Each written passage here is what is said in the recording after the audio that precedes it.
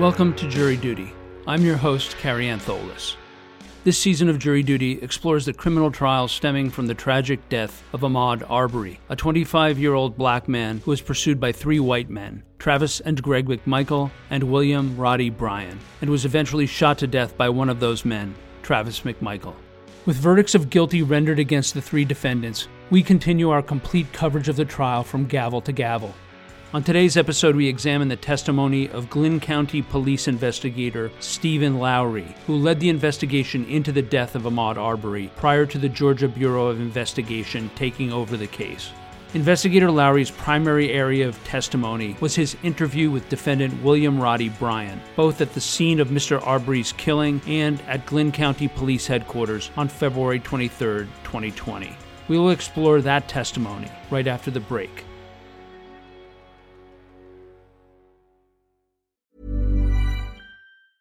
Hey, I'm Ryan Reynolds. Recently, I asked Mint Mobile's legal team if big wireless companies are allowed to raise prices due to inflation. They said yes. And then when I asked if raising prices technically violates those onerous two-year contracts, they said, "What the f*** are you talking about, you insane Hollywood ass?" So to recap, we're cutting the price of Mint Unlimited from $30 a month to just $15 a month. Give it a try at mintmobile.com/switch. $45 up front for 3 months plus taxes and fees. Promo rate for new customers for limited time. Unlimited more than 40 gigabytes per month. Slows full terms at mintmobile.com.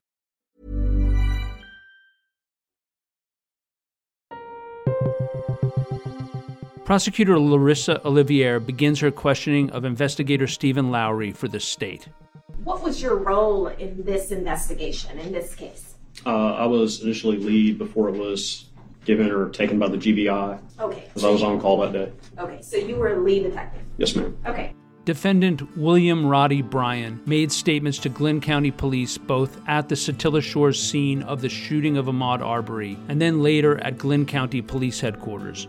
Most of Bryan's on-scene statements were made to Officer Ricky Minshew and were covered in episode 22 of this season's Jury Duty podcast. Investigator Lowry took over the on-scene questioning of Bryan and then asked Bryan if he could continue that questioning back at police headquarters. So at that point, did you pressure him in any way to come talk to you at headquarters? No pressure. I just asked if he would mind. If he would mind coming to talk to you? Something to that effect, yeah. And what did he say? It wasn't a problem or okay. He seemed willing to go. Okay. Prosecutor Olivier then guides Investigator Lowry to take the jury and the court through how William Bryan began his account of his involvement in the pursuit of Ahmaud Arbery on February 23, 2020. So he's working on his front porch, and did he say that something happened to kind of catch his attention? Yes. As he's working on his front porch? Yes. What did he say happened? Mr. Bryan says, front porch of the house, I looked up, see a black guy running down the road. Okay. And did he also say something about a truck nearby? Yes. Yes. He saw a truck paralleling or following the other person he identified. As the black guy running? Yes, ma'am. Okay. All right. And after this, what did he do? He said, y'all got him, like a question. Okay. And did he say that to the black guy or to the truck? To the truck. Did he ever ask the black guy if he was okay? Not that he told me. Did he ever ask the black guy if he needed help? No, ma'am. Okay. So after he hollered, y'all got him, what did he do? He went to go to his truck to assist and realized he didn't have his keys. So he went back into his house, retrieved the keys, and got in his truck and kind of joined in. Okay. So at the point where Mr. Bryan gets in his truck, did he go out onto the road? No, he sat there for a second and kind of assessed, waited on Mr. Arbery to come back towards him. Okay. So let's talk about what happened after that. A bit of geographic orientation here. If we think of the roads that form the Satilla Shores neighborhood as an oval, the houses of William Bryan and the McMichaels are on the same side of that oval. As the McMichaels pursued Mr. Arbery, they passed Bryan's house, which sits near where Holmes Road, the street where Mr. Arbery would ultimately be killed, bisects the oval. When Mr. Arbery initially ran past Bryan's home, followed by the McMichaels, he also passed the Holmes Road intersection and continued on the side of the oval, away from the exit streets and deeper into the Satilla Shores neighborhood. Investigator Lowry reads from William Bryan's statement. So I just kind of sat there for a minute and didn't really know what to do. And then he was trucking. So, he closed in on me quick. And as soon as he got up to me, I overshot the road. I was kind of angled. I overshot the road and forced him to go down into the ditch right there. I say, okay. And then Mr. Bryan says, I don't know if he went through. Okay. Mr. Bryan says, I don't know if he went through the water or over it or what, but he bounced around me. So I was hanging on pretty good. And I think I backed up into my driveway and came back this way. Okay. And what did you say? I say, okay. And then Mr. Bryan says, and I angled my truck at him again. I think he kind of turned around. I missed him or whatever. Mr. Bryan says, I think I backed up and kind of went at him a little bit. And I can see that he was coming towards the truck. I had my window down. He was coming. He was trying to get in the truck at that point. So I slammed it into drive and jumped out away from him. And me and the other officer looked. My truck's dirty. You can see where his hands were on the side, almost at the door, where he was, trying to get it open. So, Mr. Lowry, during the course of your interview with Mr. Bryan, does he mention for a second time that his belief that the victim tried to get into his truck? I say, okay, all right. And you said that you had handprints on your truck from where the guy was trying to get into it. Mr. Bryan says, I feel pretty sure that's what he was doing. I can't say for sure that he wasn't on the door. I didn't give him a chance to get to the door, but after I angled him off the side of the road, and I kind of went on past him because I didn't hit him. Wish I would have, might have took him out and not get him shot. But I probably got past him a little bit and he come up on me and I could see him in my mirror and he was coming for the door and I seen his hands on right behind the door. Okay. So in this one, Mr. Bryan's talking about wishing he had hit the victim, right? Yes. Okay. As we have said in a previous episode, while the intent of the individual officers may well have been to give the three defendants the benefit of every doubt in the killing of Mr. Arbery, the effect appears to have been to create an environment where each of them became comfortable acknowledging or admitting to a number of actions by them, which would ultimately become critical pieces of evidence in the state's case. This is nowhere more evident than William Bryan stating that he wished he would have hit Mr. Arbery. Even though Bryan is clearly saying this as an indication of regret that Mr. Arbery was shot and killed, it nevertheless becomes critical evidence of Bryan's intent to assault Mr. Arbery with his truck. Prosecutor Olivier then guides Investigator Lowry to read William Bryan's account of the next portion of his pursuit. These actions by Mr. Bryan had the effect of making Mr. Arbery turn onto Holmes Road and towards the McMichaels truck, which had looped around the oval and was cutting back across Holmes. Mr. Bryan says, yes, before then, I angled at him again. I say, okay. Mr. Bryan says, and he jumped out of the way, and I went on past. And I say, and then you passed the intersection of the road that it actually took place on? And Mr. Bryan says, right. I say, did you back up or just U-turn because you said you? And then Mr. Bryan said, I put it in reverse and was going to back up at him. I say, mm-hmm. Mr. Bryan says that's when he made his move to go down the road it happened on. And I say, okay, so you backed up and then turned down that road? And Mr. Bryan says, yep. Okay. Mr. Lowry, did something also happen from Mr. Bryan's statement on Holmes Road? Yes. Let's talk about that. Okay. Mr. Bryan says, all right, so I backed up and started going down that way. I think I angled at him again, kind of forced him off the road or something right in here, and he turned around. He turned around right here, the black guy did. He turned around maybe down this far or so, but he turned around and started running back the other way, and I pulled into a drive or something and started to turn around. I say, okay. Okay. At this point in Bryan's narrative, the McMichaels truck has passed Bryan's truck and Mr. Arbery on Holmes Road.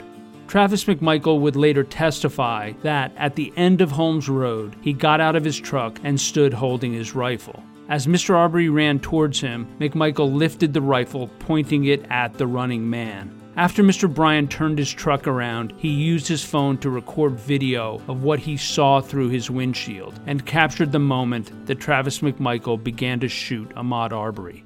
Was there something else that happened on Holmes Road after what we just discussed? Yes, that was the shooting and the murder itself took place right after. Okay. And is there another portion of Mr. Bryan's interview where he talks about something leading up to that? Mr. Bryan says, at this point, I didn't really know, but I got turned around good. And by that time is when I rounded that corner enough to see the black guy was right there, but really wasn't running anymore. Looked like at this point, like I say, he just had enough of the running and he was confronted. This statement by William Bryan is evidence that the prosecution will argue shows that after 4 minutes of running, Mr. Arbery considered himself trapped and, out of necessity, chose to fight. They will also argue that it is evidence that Mr. Bryan was aware of his role in trapping Mr. Arbery. At some point during your interview, did you ask Mr. Bryan whether he had ever seen Mr. Arbery before? Yes. Okay. And what did he tell you? No. Okay. He says, I have not seen him. I say, okay, do you know of him being involved in any past instances? Mr. Bryan says, that I know of, no. I say, okay. And he says, I just hear stuff that's been happening around the neighborhood. Nobody said anything. The prosecution will later use this statement by William Bryan as evidence that he had absolutely no basis to try to help execute a citizen's arrest on Mr. Arbery. Prosecutor Olivier next shows Investigator Lowry photos of key physical evidence of the encounter between Ahmaud Arbery and William Bryan's truck. During the course of your interview, did Mr. Bryan tell you that there might be some sort of evidence on his truck? Yes. Okay, what did he tell you about that? That he believed there were palm prints or fingerprints and dents on his truck. Okay, and what did you do with that information?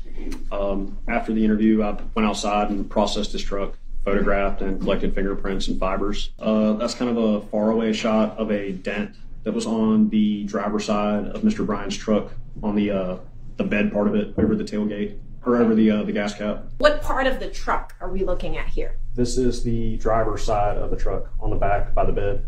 Okay, and what did you find on that side of the truck? There were several smudges, looked like fingerprints, a dent, and some fibers. Okay. In this, you can see one of the dents. So did you note anything about the fibers as compared to the dent that you saw? That it was directly above it. It looked like they could have happened at the same time. Okay. In her next questions to Investigator Lowry, Prosecutor Olivier elicits evidence that the state believes shows that Ahmaud Arbery had no intention of stealing anything at the under construction property. Do you recall a house under construction being a part of this investigation? Yes, it was much later that evening that I went there, though, but yes. But you went there? Yes. Okay. Did you see any expensive tools there in that home, in that construction site? I think I remember seeing saws or drills or something like that. Okay. So you saw multiple tools there? I don't know about multiple. I don't remember how many I saw, but I do remember seeing tools there. Okay. And how did the structure appear to you? On the inside, it was mostly just framing. There weren't, I don't think walls were erected in all the building yet. It was missing doors and windows. Okay.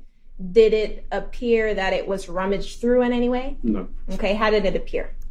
Like a house under construction. On March 5th, what was the status of your case as the lead detective at that time?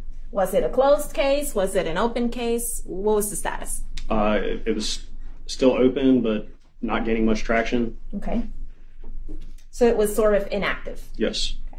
Objection. That's not what he said. Say what it is. Okay. When you say not getting much traction, what do you mean? I think inactive was a fair summary. Okay. And finally, Prosecutor Olivier returns to questions related to whether there was any basis for Mr. Bryan to participate in an attempted citizen's arrest of Ahmaud Arbery. Did the word citizen's arrest come up in Roddy Bryan's interview? No. So at some point, did you become aware, I think you mentioned that the GBI took over the investigation? Yes. Okay. And did you turn your file over to them after that? I don't know if it was me specifically that handed it over, but it was relinquished. Everything that we had was provided to them. Okay.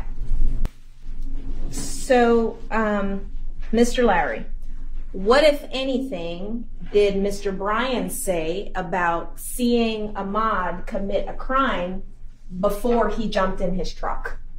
He didn't. He didn't say anything about that? No. What, if anything, did Mr. Bryan say about arresting or telling Ahmaud he was under arrest for criminal trespass? He didn't. What, if anything, did Mr. Bryan say about telling Ahmaud he was under arrest for loitering? He didn't. What, if anything, did Mr. Bryan say about telling Ahmaud he was under arrest for burglary? He didn't. What, if anything, did Mr. Bryan say about telling Ahmaud he was under arrest for attempted burglary? He didn't. What, if anything, did Mr. Bryan say about telling Ahmaud he was under arrest for carjacking? He didn't. Okay. What, if anything, did Mr. Bryan say about telling Ahmaud he was under arrest for aggravated assault? He didn't. Okay. Did Mr. Bryan ever tell Ahmaud during that chase that he was under arrest for anything? No, not that I was made aware of. One more question. What, if anything, did Mr. Bryan say about seeing Ahmaud throw anything from his person during the entirety of that chase on that day? He didn't. He didn't say anything about that? No. Millions of people have lost weight with personalized plans from Noom. Like Evan, who can't stand salads and still lost 50 pounds. Salads generally for most people are the easy button, right? For me, that wasn't an option. I never really was a salad guy. That's just not who I am. But Noom worked for me. Get your personalized plan today at Noom.com. Real Noom user compensated to provide their story.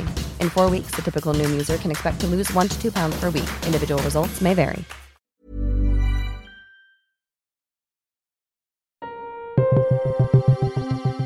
Prosecutor Olivier then passes the witness over to William Bryan's defense attorney, Kevin Goff.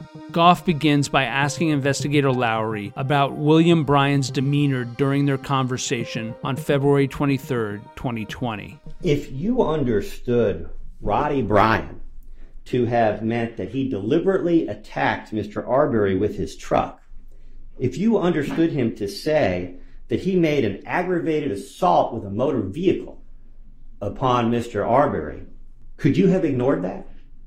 No, that wasn't the way I interpreted it at the time, though. Well, obviously, that would be a very serious violent felony. But that wasn't your understanding? No, sir. Okay. Roddy Bryan never denied following Mr. Arbery, did he? No, sir. Roddy Bryan never denied angling his vehicle ahead of Mr. Arbery? No, sir. Roddy Bryan never denied blocking the path of Mr. Arbery? No, sir. Roddy Bryan never denied cutting in ahead of Mr. Arbery or cutting him off? That's correct, too. He never denied trying to steer Mr. Arbery off the road? Yes, sir. Okay. Is it fair to say that Mr. Bryan had trouble relating the events of that day in detail or in sequence? I think everybody probably had trouble. There was a lot going on. Do you have any personal relationship with Roddy Bryan? No. Is there any reason why you would give special treatment to Roddy Bryan? No. Okay. And your decisions in this case, personally, about how you went about your investigation, did they have anything whatsoever to do with whether Mr. Arbery was black or white? No, sir. Is it fair to say that you personally in your department wanted Roddy Bryan's help to get to the truth about what happened to Ahmaud Arbery? Yeah, I hope for compliance and cooperation from everybody I deal with. At this point in time, you were not, quote unquote, after Mr. Bryan. No, sir. At this point, he's just a witness in your case. Yes, sir. And you're trying to reassure him that he's not the target of your investigation. I don't really know that I can agree with that. Fair enough. Is it fair to say that you were somewhat concerned about whether Mr. Bryan would, quote unquote, freak out when you went through the consent form? Oh, yes, sir. Okay. Because you wanted his help? Yes. The phrase false imprisonment never came up in this interview? No. Because that wasn't your focus? No. And that wasn't what you heard? No. You didn't ask Roddy Bryan how far he got in school? No. You didn't ask Roddy Bryan if he had, for example, any learning disabilities? No. Did he appear to struggle at times to find the words he wanted? Yes. Okay. With this line of questioning, defense attorney Goff is implying something that we mentioned earlier. Whatever the reason that the Glynn County Police had for treating the McMichaels and Bryan with such deference, it had the effect of making them feel comfortable enough to voluntarily relinquish their right to remain silent. Goff then moves on to questions regarding specific parts of William Bryan's statement to investigator Lowry. Sir, I believe when you interviewed Mr. Bryan, he discussed his becoming involved in this matter more than once. Yes. And the first time, if I recall your testimony correctly from earlier today, he used the word overshot the road. I think so. Okay. The second time that you reviewed this with him, he described what he did as that he, quote, just crept out of the driveway good, unquote. Yes. Okay. Do you recall asking him whether he backed out of the ditch? Yes. Okay. And what was his answer? No, I think I backed back into my drive. Did that really answer your question? No. Okay.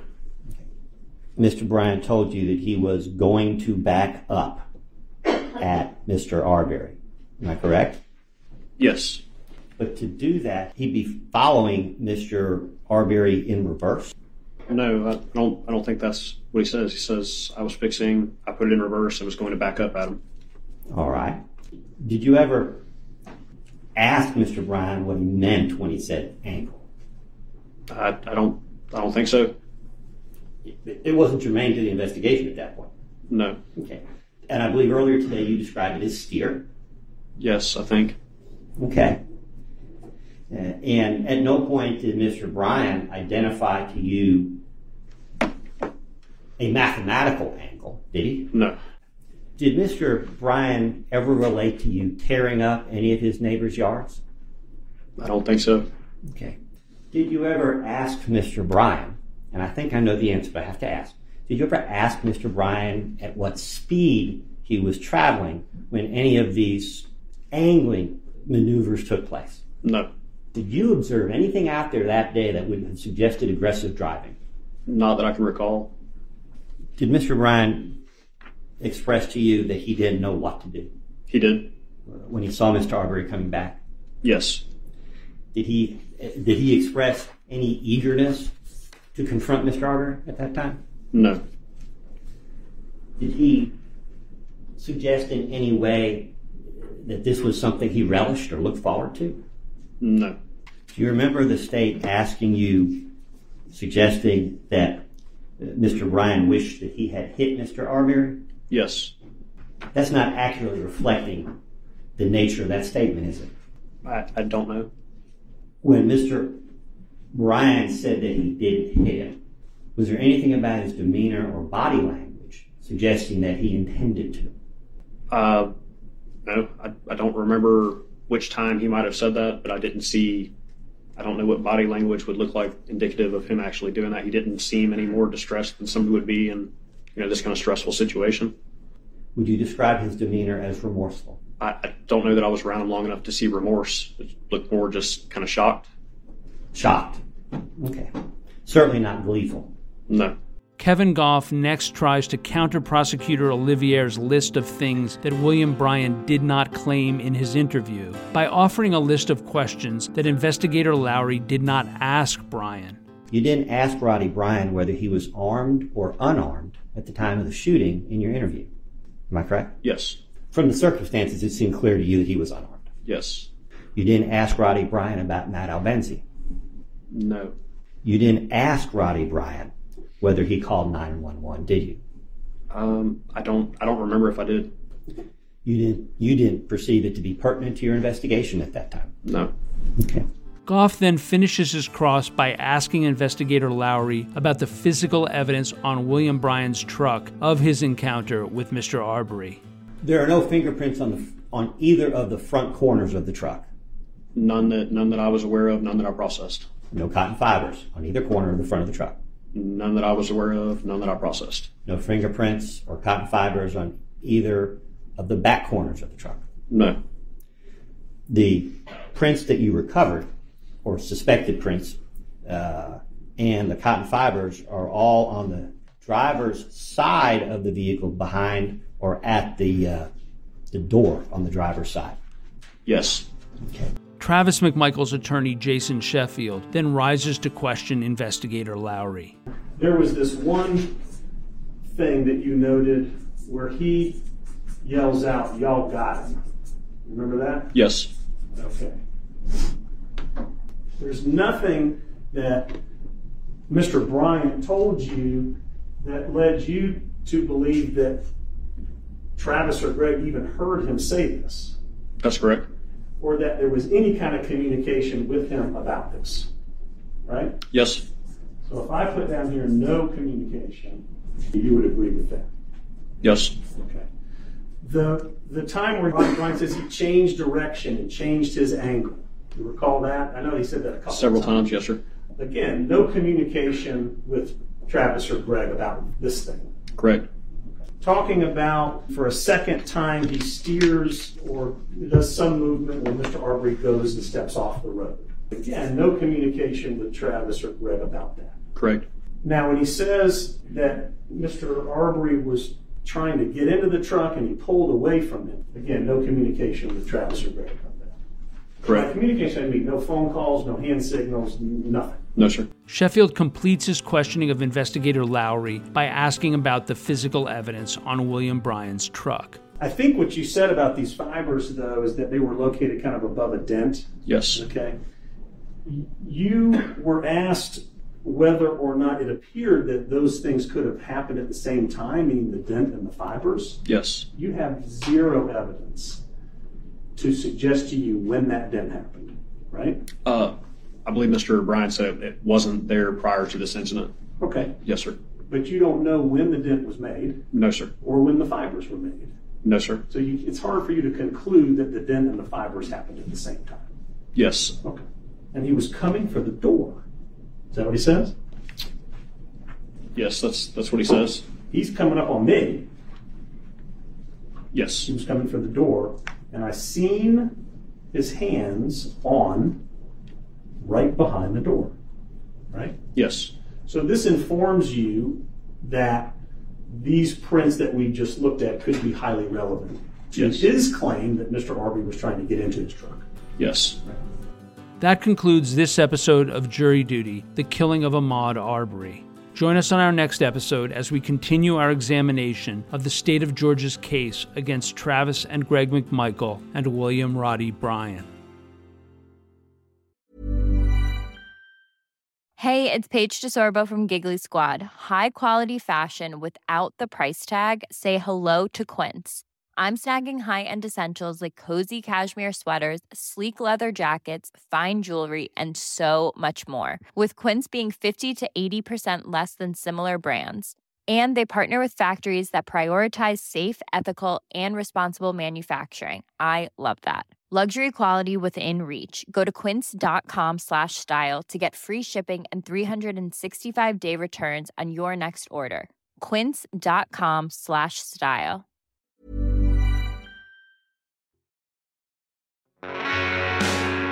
You can find more information about this trial at crimestory.com. Jury Duty is created, produced, and hosted by yours truly, Carrie Antholis. Our consulting producer is Paul Butler. It was co-produced and edited by Chris Tarracone. Music was provided by Strike Audio. Trial audio is courtesy of Law and Crime Networks. Thank you for joining us, and we hope you will come back for the next episode of Jury Duty, The Killing of Ahmaud Arbery.